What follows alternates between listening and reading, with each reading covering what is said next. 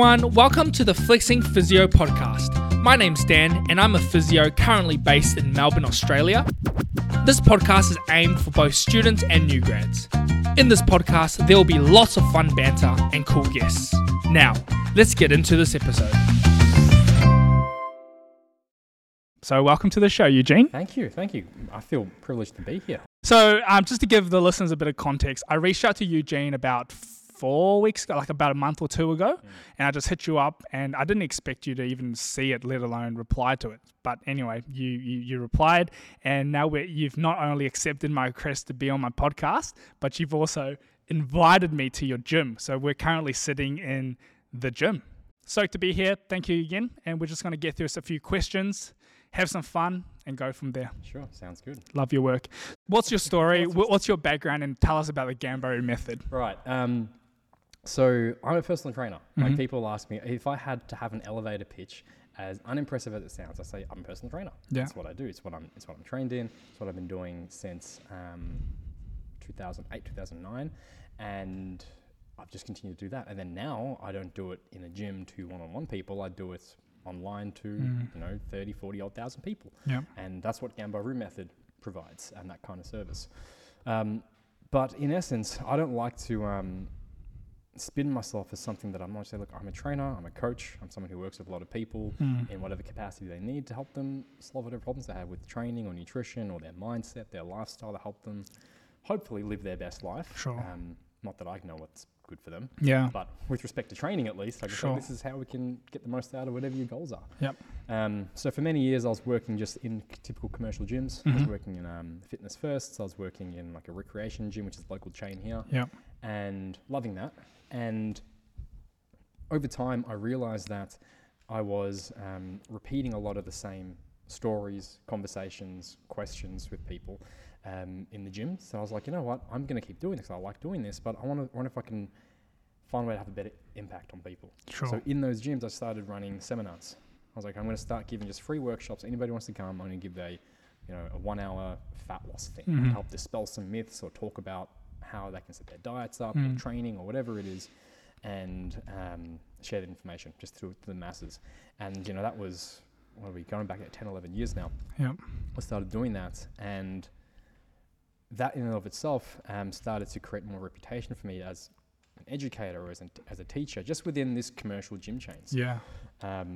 And it started to grow to a point where I was like, you know what, I'm getting a lot of the questions, a lot of the demands. I can't keep up with the demand, which is a very typical thing for a lot of personal trainers to work with. And I thought, how can I find a way to help these people, but not waste their time, not waste their money?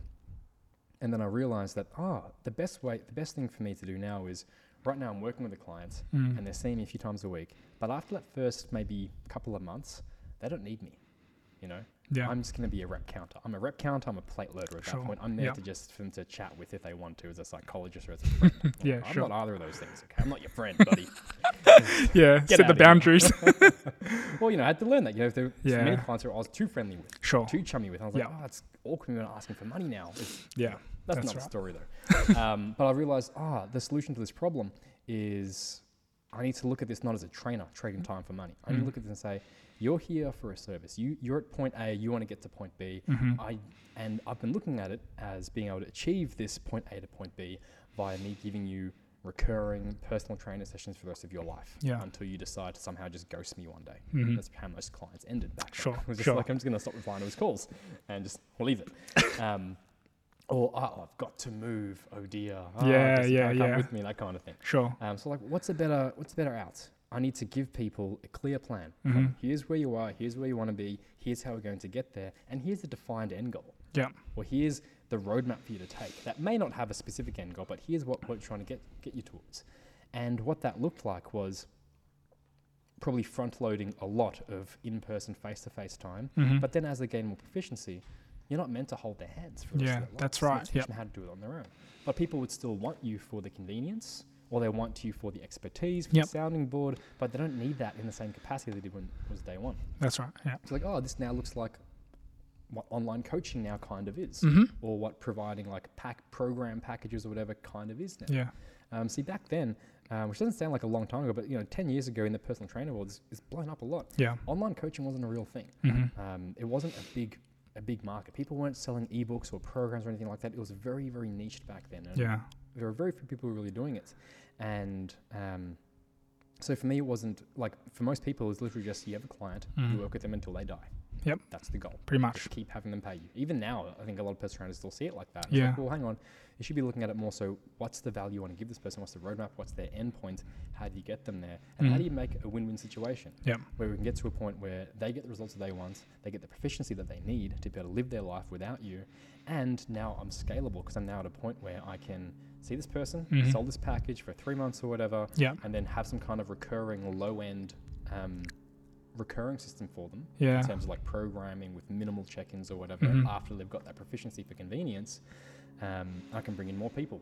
I can start servicing more and more people. That's it. And that's how it became online coaching, which then became more demand international. Yeah. Which eventually I was like, you know what? I'm teaching. I have international clients. They demand me to come see me. I will start traveling. And that was where, for several years, I was traveling the world and running workshops where I'd just be teaching about what everybody sees on my Instagram and YouTube. Everyone sees the same kind of stuff. I was teaching that exact same stuff. Love it. For many years. And the next thing came from that was the demand of, hey, I'm in wherever in the world it is that you're not going. Yeah. I know you're coming to England, but you're not coming to South Africa. How can I get your work? I was like, okay, I've got to create something for that. Yes. And it was ganbaru method, which is where I developed this website, which is now an app, which was a education platform. To be able to say, here is just raw snippets, because I'd film everything, always filmed everything since day one. Here's a full lecture I did on lower back pain or whatever. Come watch it, and it's just going to live there as a service for people. And then over time, that then grew into people like all of the knowledge, but there wasn't anything in terms of how to implement it. Sure. There was like, okay, I know all about how to train the back, but just give me a fucking program so I can train the back. And exactly. Like, and that was it. So like a lot of people ask this question about how ganbaru, or how did it come about, or this must have been this big business model. It really wasn't. It was literally just me saying, what's the current thing that people need from me right now, and how can I do it, or how can I do it better? And, sure. Chances are, if I look back 10 years ago and I said to myself, what is the best way to make money in this industry? It might have been what ganbaru is now. Yeah. And I might have had the foresight to have built it 5 years earlier than I did, or something like that. But that's not how my brain works. Yeah. Live and learn. That's yeah. But like when people ask me about business stuff now, I give them that advice. I say, look, have some kind of foresight as to what are the problems people need solving from you. What is the best way you can solve that problem? Where it's a win-win, where you're not just trading time for money, but maybe there will be people who do need to do that. Yeah, absolutely. I wouldn't have started ganbaru if I didn't have several years of trading time for money, building my skill set to be able to present that and have confidence in that. Exactly. But yeah. Yeah, no, I really appreciate what you just said, and what you said about helping them set up so that you have minimal check-ins. That's similar with myself. Like as a physio, I've only been working for less than 3 years, like up to 3 years now. So I'm relatively young in the whole physio world. And so, but that's kind of my goal with my patients and clients as well, is to see them a couple of times, but then set them up with the skills necessary for them to essentially not come back and see me unless they have a flare-up, or unless, my goal is to hand them to coaches like yourself or PTs to help them get them to the next step. So, but it's not always the best business plan, because you don't see. No, I mean, you look at chiropractic, that's a great business plan, chiropractic. Yeah. I mean, not to rag on chiros all the time, because there are some exceptional ones.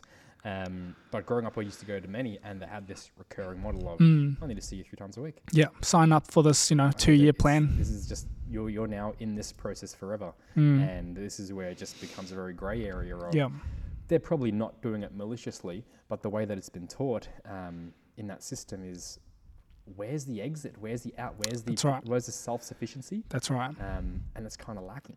That's why I love giving care plans to people and letting them know, this is where you're at now. This is where we aim to get you in 3 weeks, 6 weeks, or whatever, so that they can see sort of the plan.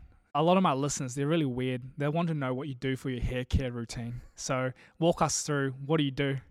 I get so many questions about that. And it's honestly very unimpressive. Like, for one thing, my hair is not very well taken care of. That's the one thing people need to realize is like, it's actually just really horrible hair.